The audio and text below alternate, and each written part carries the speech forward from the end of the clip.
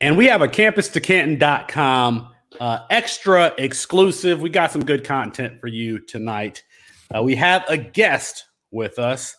He's at the Action Network. He's a writer and analyst at the Action Network and at Fantasy Labs. You can find him at Matt F. the Oracle on Twitter, and he just released his 2021 Devy Fantasy Football Rankings. Matthew Freedman. Matthew, thank you for joining us here at campus2canton.com. Why did you start this process of creating your inaugural Devy rankings, and how did you start this process? Well, one, thanks for having me. As you guys know, I'm a total idiot, ignoramus when it comes to Devy leagues. I know nothing. I got into this rabbit hole because I was interested in doing research on the 2022 draft class. Because I'm really into mock drafts. I love Dynasty. And so I was wanting to think of what is the Devy market, think of all of these skill position players who potentially could be in the draft class next year.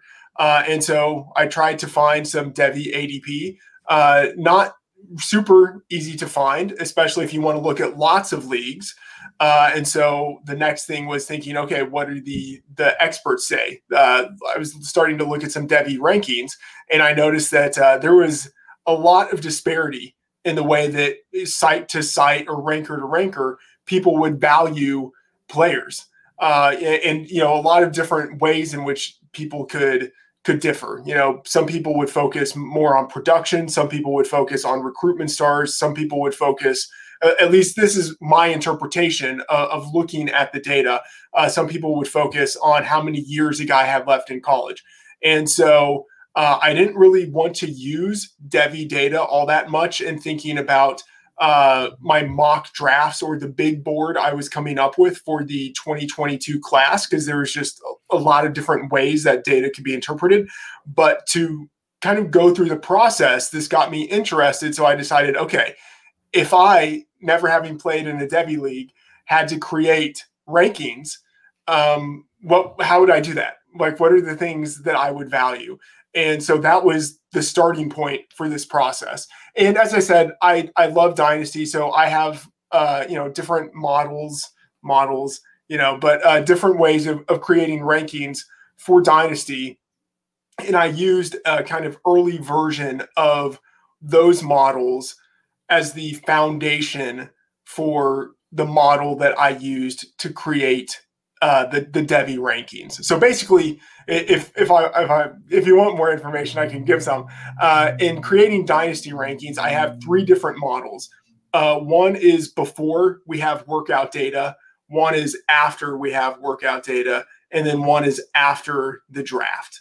And so I use the earliest version of those models before we have workout data. And even in the early version, I would normally still have an input for projected draft position. But for this, for the Devy rankings, I just left that out because I'm not going to try to predict draft position that far in advance for all of these players. And normally at that point, I also have age, which I would include in the model, but I don't have age data for all of these guys. But, it's still something that I would consider to be like a decent starting point for trying to project what these guys might do in the NFL whenever they get to the NFL.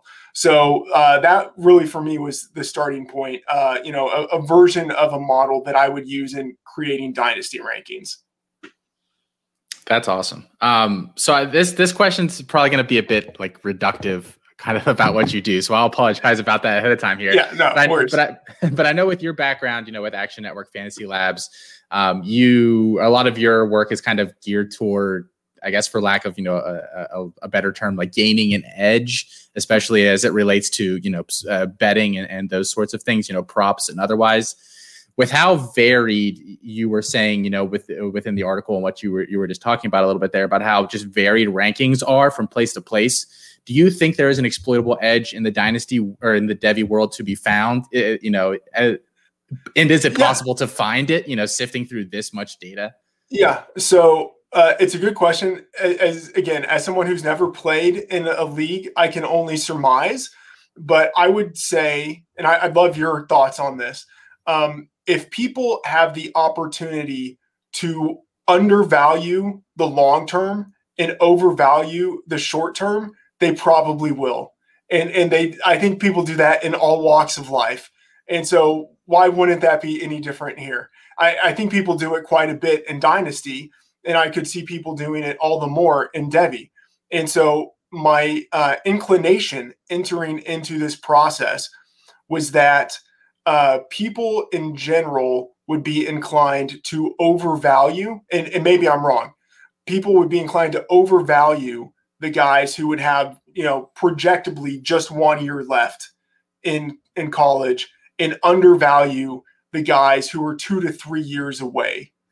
And so I wanted to underweight in my model the extent of, or the importance rather, of having just 1 year left in college. So I used it more as a tiebreaker, or kind of a glorified tiebreaker, than as a true weight in the model.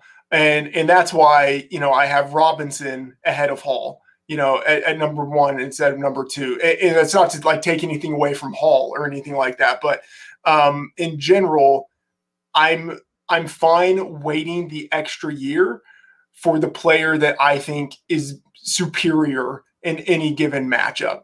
And, that's not to say that my model always gets it right, because I did literally I do not know most of the players in this data set.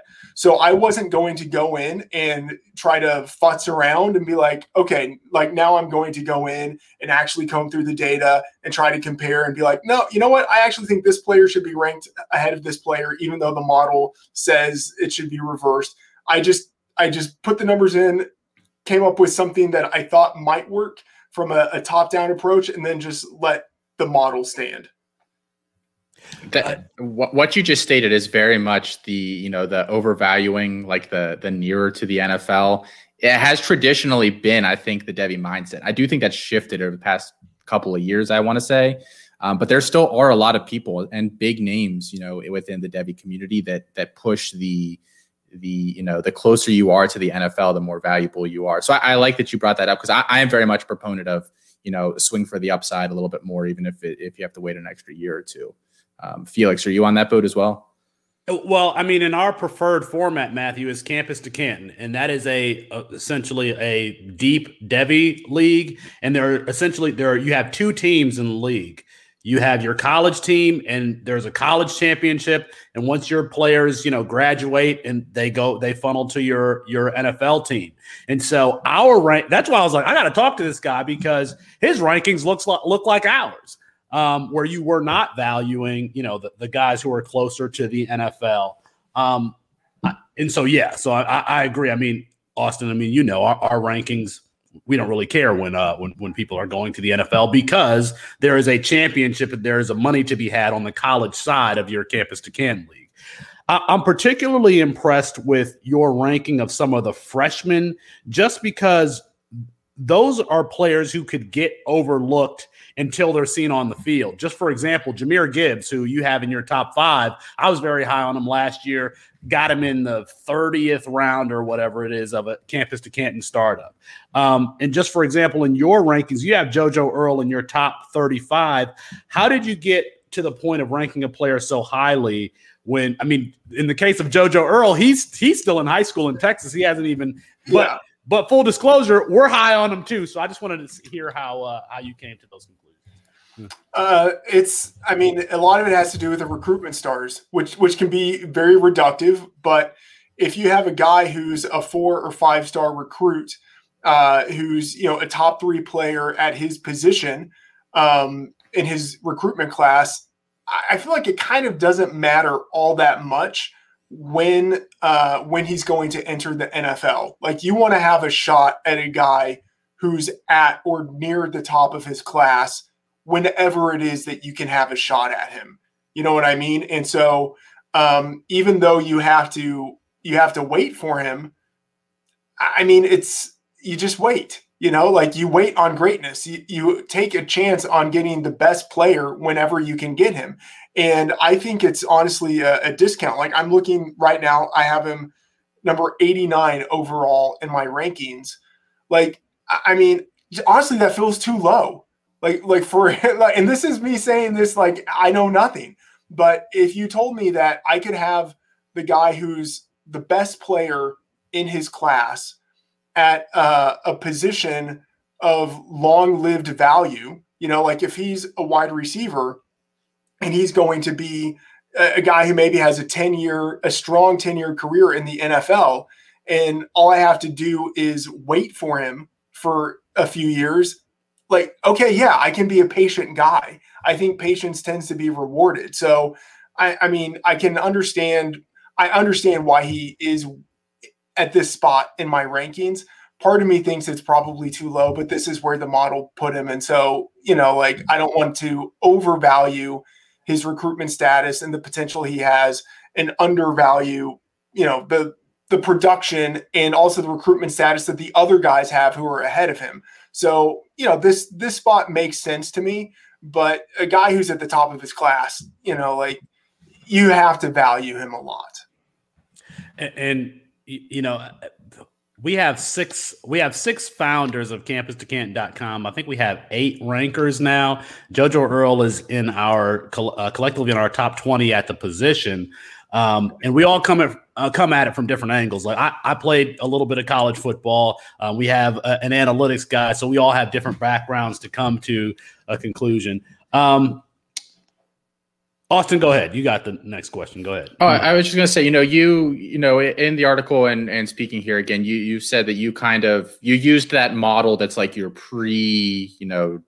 workout data that includes, I guess, at least from what the article said, recruiting pedigree, mock draft data, college production, and historical draft trends. So how do you balance those different things with the guys that have never played college football versus rising seniors? Like how do you kind of juggle some of that different stuff within that model? Because that sounds very interesting to me. Yeah. So for the I think what you described is what goes into the top 50 big board that I created in trying to kind of project for the NFL draft.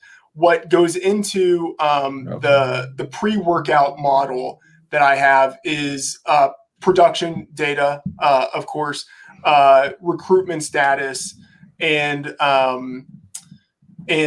age, you know, or, you know, like experience. So if a guy's, you know, entering the NFL after 3 years in college, you know, is he a true junior? Is he a redshirt senior? You know, so like those factors. And also I'll just say, I tend to look at production, I think a little bit differently than a lot of people. Like I look at some of like the core things that everyone looks at, but I'm probably weird in that I overweight some of the things that other people maybe don't care about. So for instance, for running backs, I care a lot about whether a guy's a good receiver or not. So like his receiving production and then any special teams production that he has. With receivers, I care quite a bit if the guy actually has rushing production and then special teams production. With quarterbacks, I care a lot about whether a guy has rushing production. And so like to give a sense of like when I say production, like I look at the normal things that you would look at for a running back or like a wide receiver, like market share, dominator rating, different things like that. But then I also I think part of what differentiates some wide receivers from others in my model is like the degree of ancillary production a guy has. So that's just kind of like a big picture setup. The question you asked specifically had to do with guys who don't have any production weighed against guys who have quite a bit of college production. And the answer for that is I almost ignored production completely when it came down to guys who don't have any production. And there aren't really all that many of them in the model. So Travion Henderson, for instance, JoJo, but there really aren't all that many guys in here who have like zero college production. And so for them, it really was just about recruitment status and that's it. Honestly, it's basic, but like, I'll just say, I think recruitment status and Devy guys, I am imagining are ahead of the curve on this. Like, it took me years as a dynasty player to understand the importance of recruitment status. And then it took me even more years to get to the point of building that into a model of being like, hey, wait a minute. That's something I could quantify. Like, I could put in a model. And recruitment status, it's indicative of so much. It indicates, like, it's predictive of how much college production a guy is going to get, the school a guy is going to go to, like the caliber of school he's going to go to. Recruitment status is correlated quite a bit with draft position for the NFL. And then, from there, it is correlated a decent amount with NFL production. So, like, if you know a guy's recruitment status, you actually know, like, quite a bit about him. So even though I didn't have production for, we'll say like Caleb Williams, I still know that he's a 5-star recruit who's going to Oklahoma. Like, I know quite a bit about him just by knowing that. So that honestly, so it seems like cheap to say like I ignored production completely, but like there's just kind of a void there. And the model knows how much a 5-star recruit is worth. And so it still put Caleb Williams number 43 overall because it knows that a 5-star a 5-star quarterback going to Oklahoma is worth more than whatever production a lot of other guys have. Matthew, would we be stretching you to ask you some player specific questions? I know, you kind of you can ask numbers in there. I mean, okay. you can ask. That doesn't mean I'll give a good answer. Well, I mean, the thing that I'm interested in is where I saw consistency between, listen, I went to public school. I'm not a math guy. But I still saw consistency between some of our rankings. Just for example, Carson Strong is a player that I have been very high on. Mountain West Conference, not a Power 5 guy, but you have him in the top 15 in your Devy rankings. How does a player like Carson Strong, who's G5 guy, how does he get that high in your ranks? Yeah, that's a good question. And so for him, it comes down to I'm sorry, I'm just kind of looking at stuff here. So he's incredibly accurate with the football. He doesn't turn it over. He's unfortunately not that great of a runner, which is why I would say that he's actually like number 14 in these rankings instead of like number 8 or something like that. But it really is the production and then the fact that he is eligible for this next year's draft. And I think that let me kind of go over here to the big board that I created. I'm pretty sure that I have him within my top 50 big board. And like the projection that I have for him for the NFL draft, like it would not surprise me if he goes in the first round. And if not in the first round, like he feels very much like a second rounder, like, top 50, top 60 in terms of where he could go in the draft. And although I didn't include my projected draft range in the model, I think that might be sneaking in a little bit because of the production that he has. Yeah, that's awesome. I mean, I would agree with everything you said about Carson Strong. Bijan Robinson. So we at campus2canton.com, we have ranking summits where we essentially argue about our rankings and we, kind of get on each other for how we have players ranked. All of the 6 founders had Bijan Robinson number 1 amongst the running backs, except for one guy had Breece Hall at number 1. Why is Bijan Robinson, who has 1 year of very good production, why is he number 1 over Breece Hall, who has 2 years of very good production? Yeah, I mean the simple answer would be that Robinson is a 5-star, and Hall is a 4-star. But I mean, I'd also say if you look at the rookie year production, because I don't look at production as like the most recent year production or just total production. Like it is weighted a little bit, and so if you compare what Robinson did in his first year, it's not as if like it's significantly worse than what we saw out of Breece Hall in his first year. It's actually pretty comparable. So even though Hall is a year closer to the NFL, and although he's coming off of a really great sophomore season, like I think they're actually production-wise pretty comparable. And so, I mean, on the basis of what they did as freshmen. And so, given that I think production-wise they're comparable, I would go with Robinson because he has the higher recruitment status. And also, I'll just say one thing: like this isn't weighted in there, but I think it's probably encapsulated in the recruitment status. Like Robinson's the bigger dude. Like, and it's not like that. It's not like that has to matter, but like if you give me the option, I'm often going to take the bigger running back. And so, Robinson at, 220-ish pounds versus Breece at 215. I mean, it's comparable. Like they're both, on the bigger side of being running backs, but I don't know. Ultimately, it comes down to comparable enough production with Robinson having the edge because of his recruitment status. So do you weight some positions better than others as well? Just looking at like, if you just look at a snapshot, your top 12 are sitting here in front of me.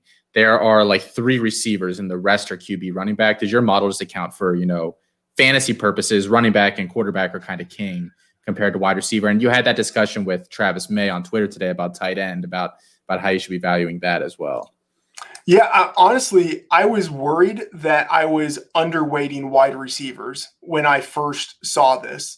And I'd love your feedback on that. Like there's a risk that I am underweighting wide receivers.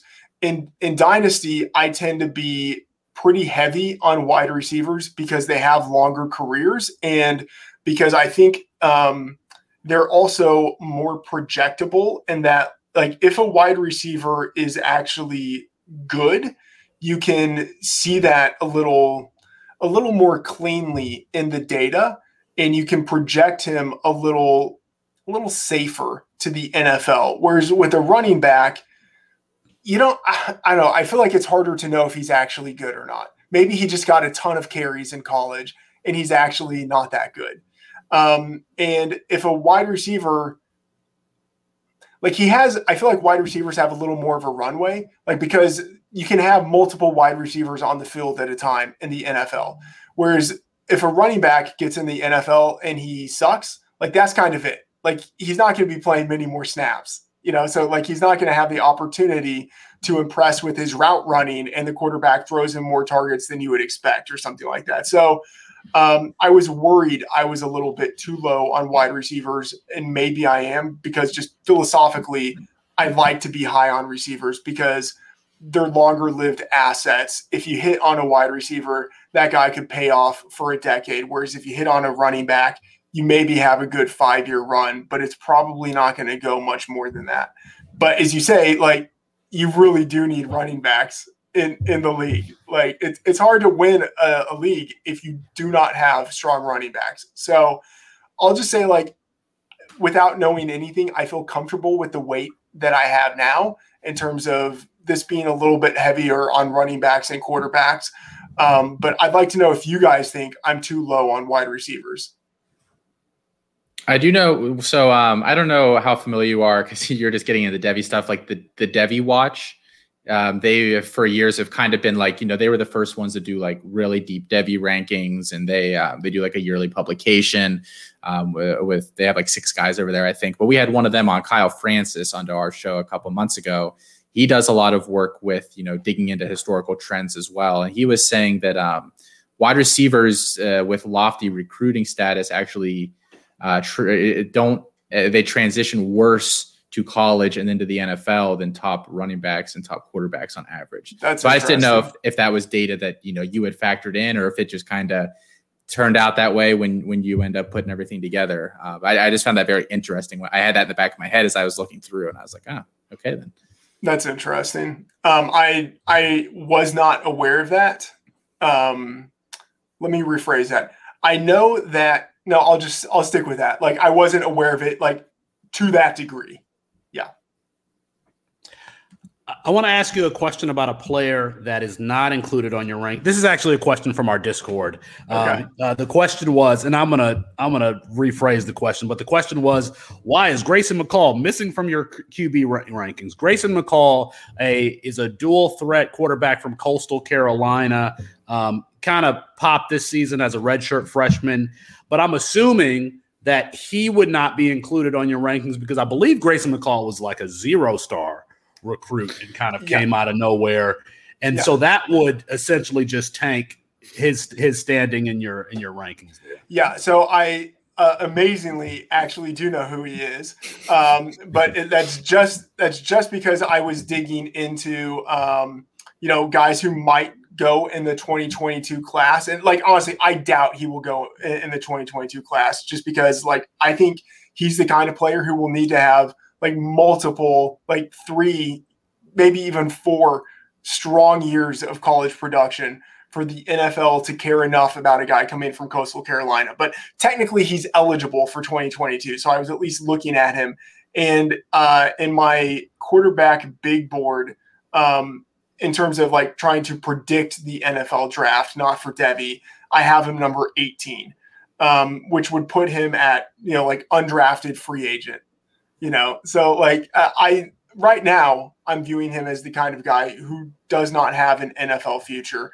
And you're right that like out of all of the quarterbacks that I looked at, he does have the lowest recruitment status. I think he was, maybe a 2-star. But he's in terms of like the way that I look at stuff, like he's kind of a non-entity. Yeah, that's fair. Are there any players that, you put through your model and you're like, ooh, that's someone I need to pay attention to for this 2021 college football season, or that you're excited about that we haven't already spoken of? Well, a couple of players stood out to me whenever I was doing this. And so one is, and I never know how to say his name, Chris Olave. Is that how his name is pronounced? I think we say Olave. Olave. Okay, I've great. Different ways. Yeah. Great. Okay, so Olave, he's number 6 in my wide receiver rankings, which just kind of like gut check felt a little bit low because in my wide receiver big board, which is like kind of trying to predict how the NFL draft will unfold, I think I have him number 2, maybe. I mean, he's, like certainly top 3.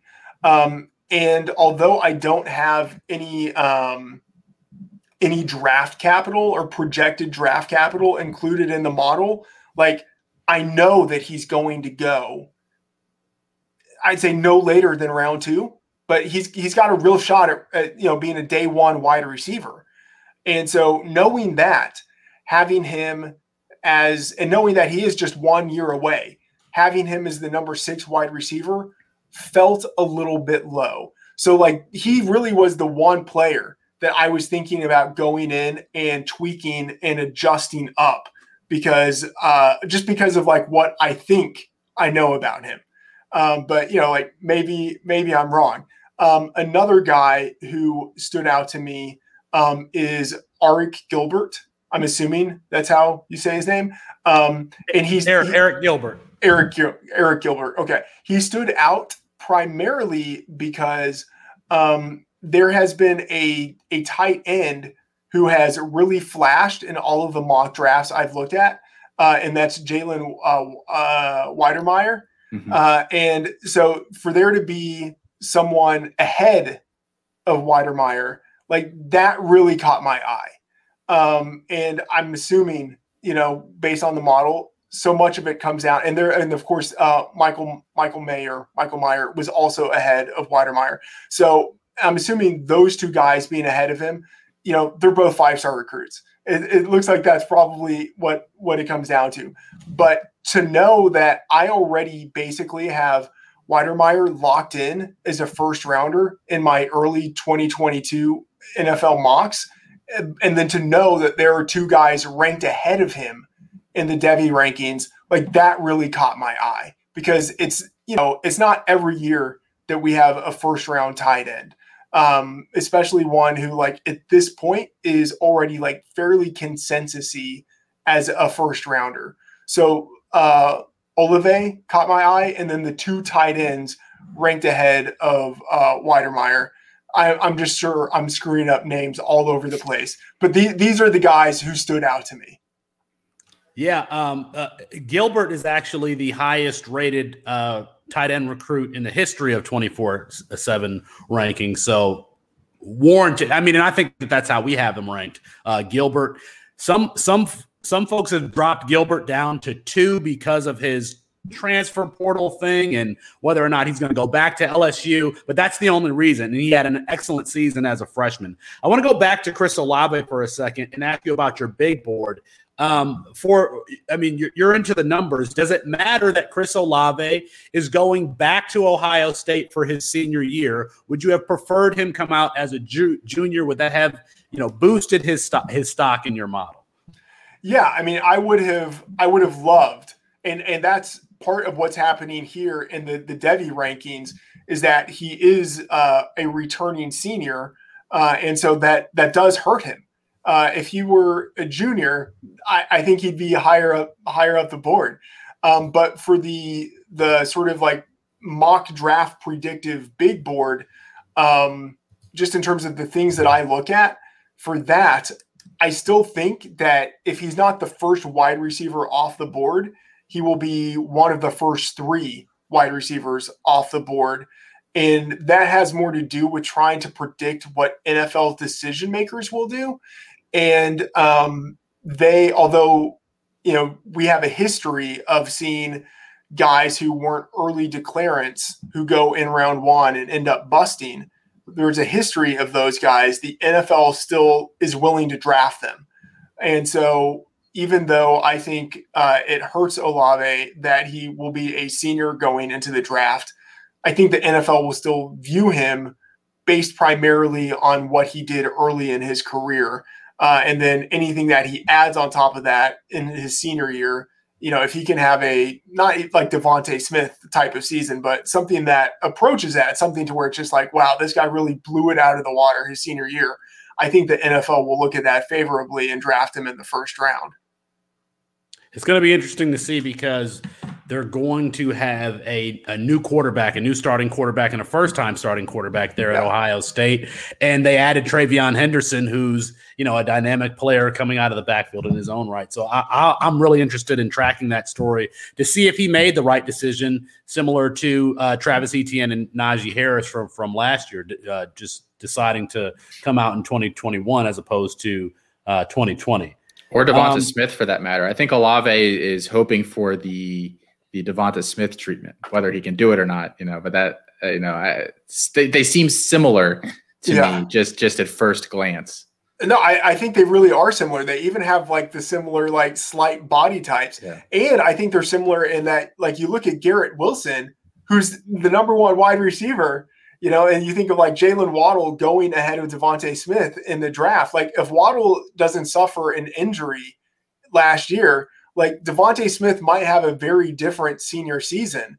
And like, I'm just curious about like which one of these wide receivers at Ohio State like wins out this year. Like does Wilson jump over Olave and like really become the true number one receiver in that offense?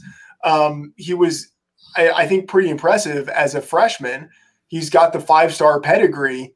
I mean, I could see him like really being the number one guy there at Ohio State, and like Olave actually having something of a senior slump.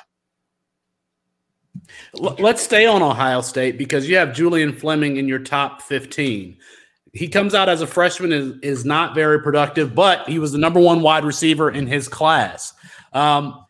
At what point is it? I mean, obviously, if he face plants again in his sophomore year, then he'll probably drop down on your rankings. But did his lack of production as a freshman, how much did that play a factor in his ranking versus his number one status? Yeah, literally none. You know, like it's just the fact that he was a 5-star. You know, so like one of the guys who did. Did he not play at all, or did he have just almost no production? Like, no, he played just no production. Yeah. So let me get to him. They brought in a loaded class at Ohio State last year between Mookie Cooper, G. Scott, who switched from wide receiver to tight end, Jackson Smith and Jigba, and Julian Fleming. So yeah, his production is a 0. Like it's not that it would have been better in the model if he had redshirted, but like it's basically as if he redshirted the way this breaks down.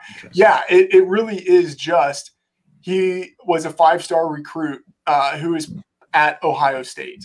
Like those two things like mean a lot, you know, playing at like a major college program as a highly recruited guy, like that will put him very high in the model.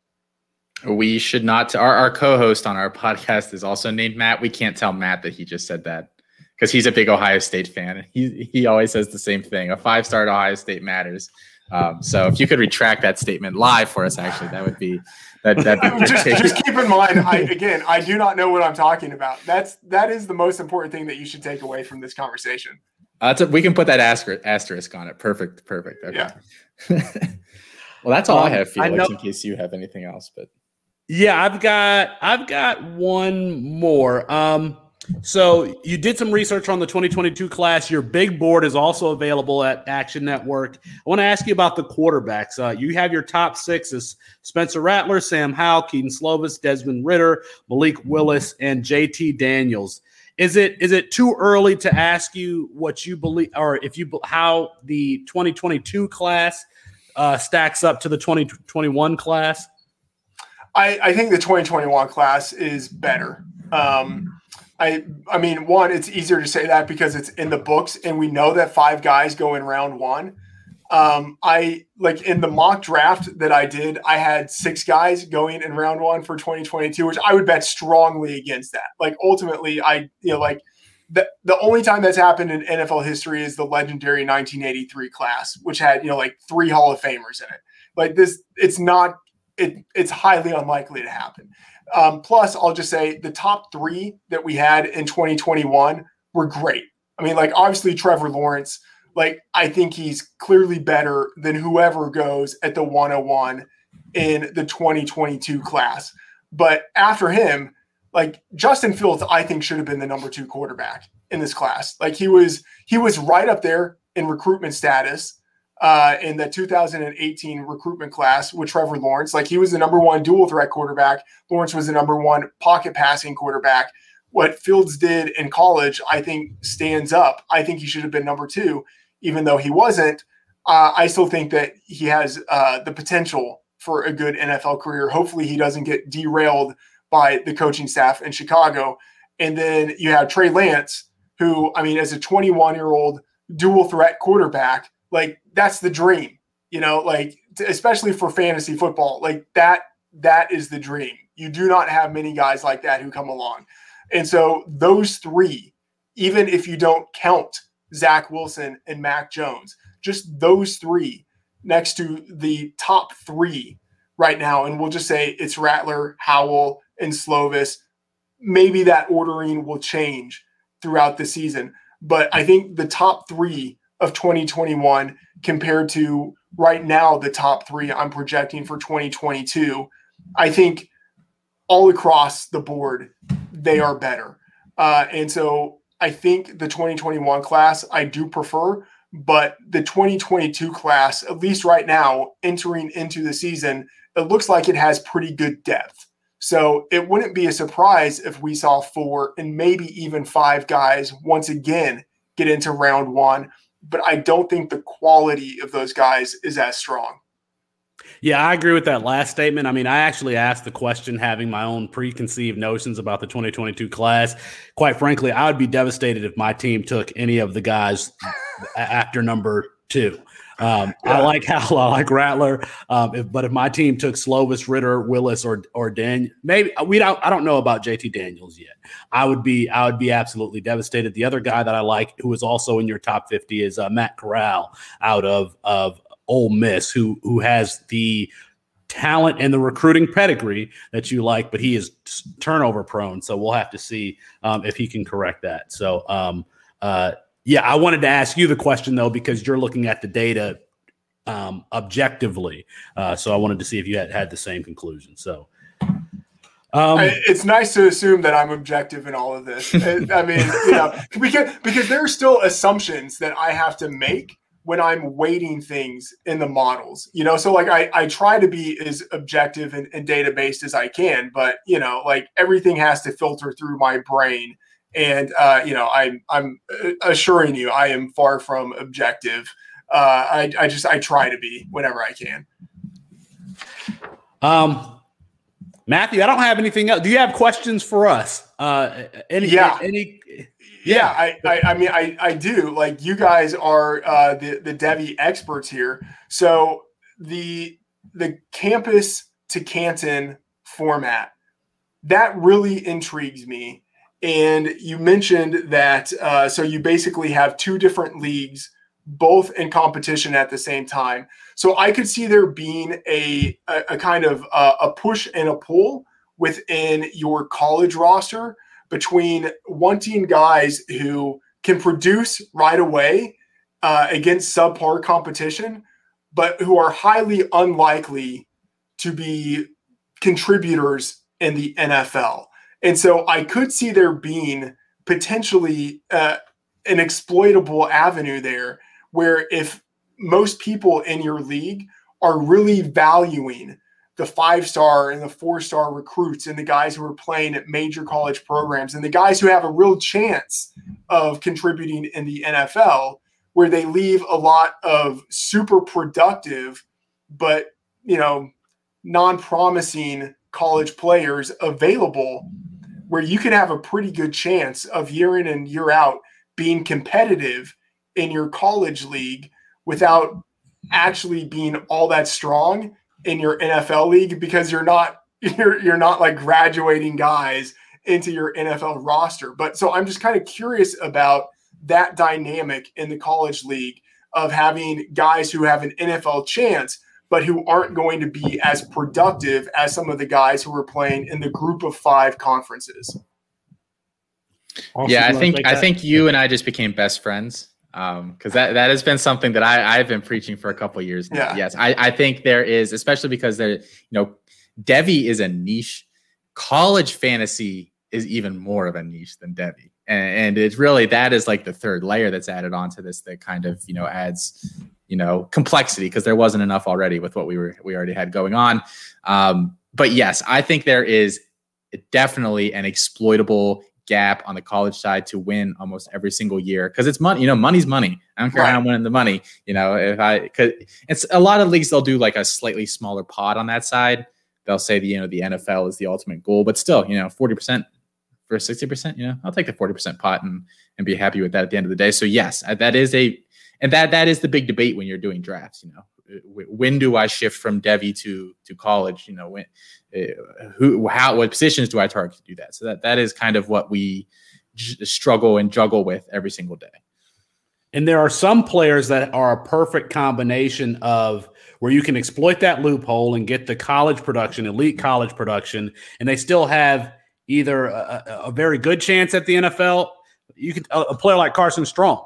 Carson Strong is going to put up huge numbers at Nevada, but he could also be a day 2 NFL quarterback. You've got Sincere McCormick in your Devy rankings. He's another player at I always forget if it's UTSA or it's University of Texas San Antonio. He's another player in that mold. Last year, Jalen Darden, I think, was the number 1 wide receiver in college fantasy, and he ends up going in the 5th round to the Buccaneers. So yeah, there are absolutely those loopholes that you can exploit.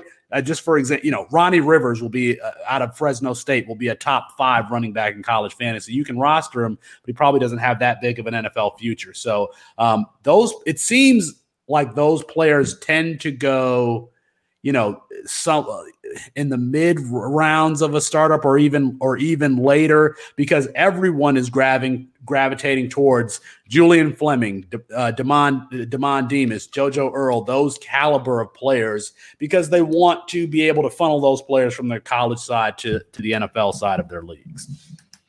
Yeah, that makes sense. And what you said about sometimes those guys who play at the lower levels still end up making it, like, that is interesting. Like, I think it would be hard to scout those guys, but if you found a way to scout those guys, that could be really intriguing. Like, I'm thinking of someone like Gabriel Davis, who was a 4th rounder, but who now could have a kind of intriguing NFL career.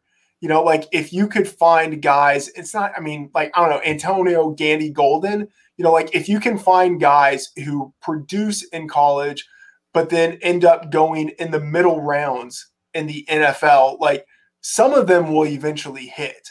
And maybe it would be easier to do it at the running back position versus wide receiver. I would be interested if you guys have thoughts on, like, positions where it's easier to kind of dumpster dive or try to, like, free ride on the college side of things, and then have a guy actually hit in the NFL. I'm gonna be honest. I don't think it's difficult because at every position I'm looking for traits. So at running back, usually I'm looking for size. Like, if you're 215 pounds plus and you're catching the ball and I'm taking a look at you on film and you look decently fast, it's going to pique my interest. The same thing at the wide receiver position, even though I don't care that much about size, but I'm looking for certain things that just kind of stick out to me. And quite frankly, it doesn't really matter what level of football that you're playing at, because I can look at and see at least what you're listed at. I can see if you had any high school testing via ESPN Recruiting or 24/7. So kind of putting all of those factors together, I can say, hey, is this a player, even though he's playing at UAB, Austin Watkins, that's a terrible example because I was really high on him and then he went undrafted. But it's just an example. Like, Austin Watkins was listed as 6'3", 205 pounds his junior year. And he was, in 2019, he was right up there with CeeDee Lamb, Jalen Waddle, as far as yards per catch average. So he was taking the top off the defense. It's a player that I gravitated towards, given his size, his speed that I saw on film, and his production. So you miss, but I think that you can look for those traits at any level of football. Yeah. And to be honest, I was going to say, I think that raises a great point that, we as people, everybody, we're not as good about predicting these kinds of things as we think we are, which is why some people gravitate toward, just trying to play the odds with those 5 stars.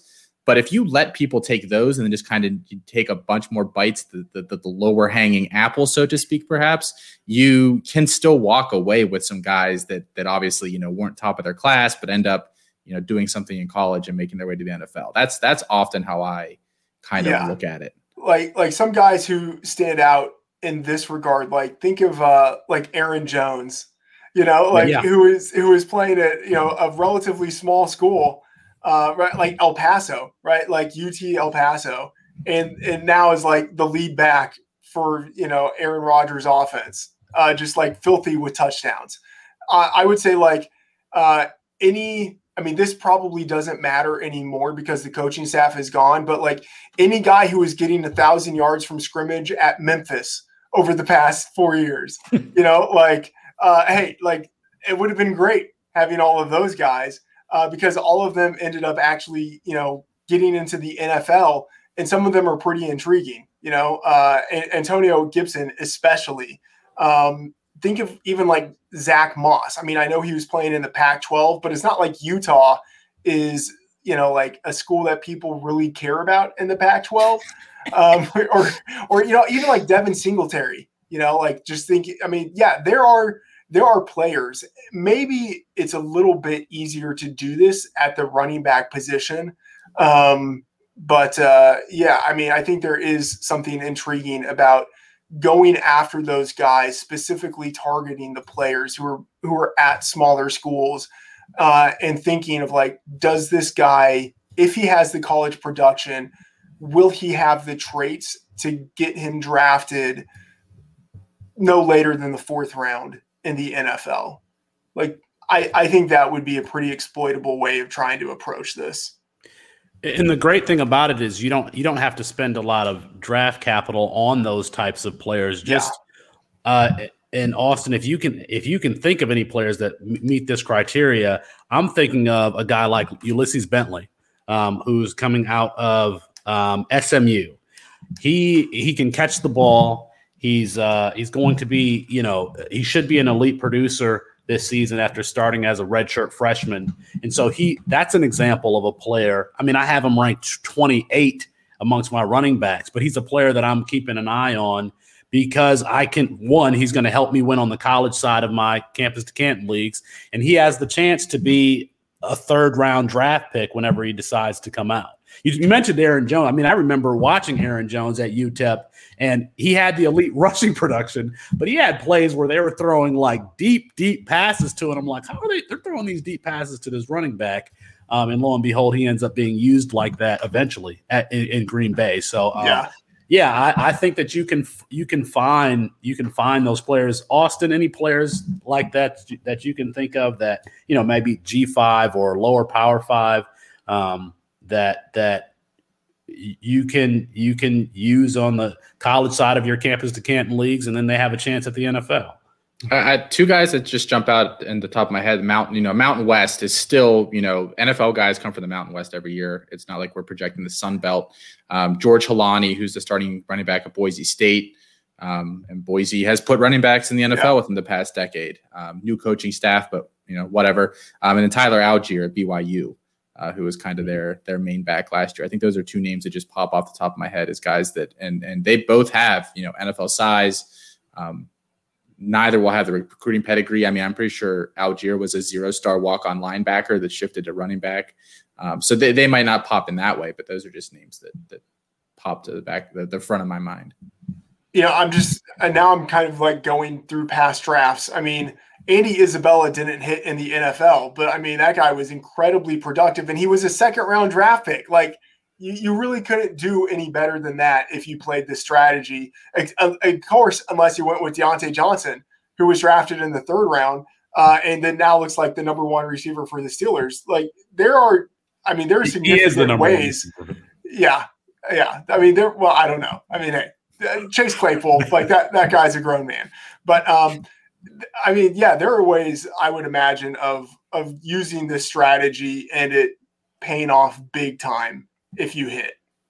So, Matthew Friedman, we appreciate you so much for coming on to talk to us about your Devy rankings. It was an interesting read. You can find Matthew at Matt F. the Oracle on Twitter. Find him at the Action Network and at Fantasy Labs. Matt, anything that you want to get out there before we let you go? No, I mean, just as you said, you can follow me on Twitter, and I will be. It's interesting. Like, I've never really gone this deep into the upcoming class this early, and so I'm starting to do that now. And I think I'm going to be putting out more pieces that have to do with, kind of like player profiles. Looking at guys in the 2022 draft class, starting with the quarterbacks. quick pieces, just saying, you know, like what I think about them, what their strengths are, what their weaknesses are, roughly where I think they will be drafted in the upcoming class. And then, you know, also maybe a little analysis on like whether I'm betting on that guy to win the Heisman or like, am I betting on that guy right now to be the number one pick, stuff like that. So I'll have some pieces like that coming out probably in, you know, within the next few months, you know, just kind of like dabbling that as we start to head towards the 2021 college season. You got your rankings. We're going to have to get you in a Campus to Canton league now. We have to do it. So. Fellas, I can't take it. I don't know if I should because I know my personality. Like once I get into something, I really get into it. And I honestly just don't know if I have the time for it. It'll be like I'll lose my job because I won't be doing the work I need to do because I'm too busy digging into, you know, like group of 5 freshman running backs trying to scout them for like 5 years from now like in Alfred, the NFL. Like Alfred. Yeah, exactly. So there's I don't know. Like I'll consider it, but honestly, for my well-being, I don't know if I should do it.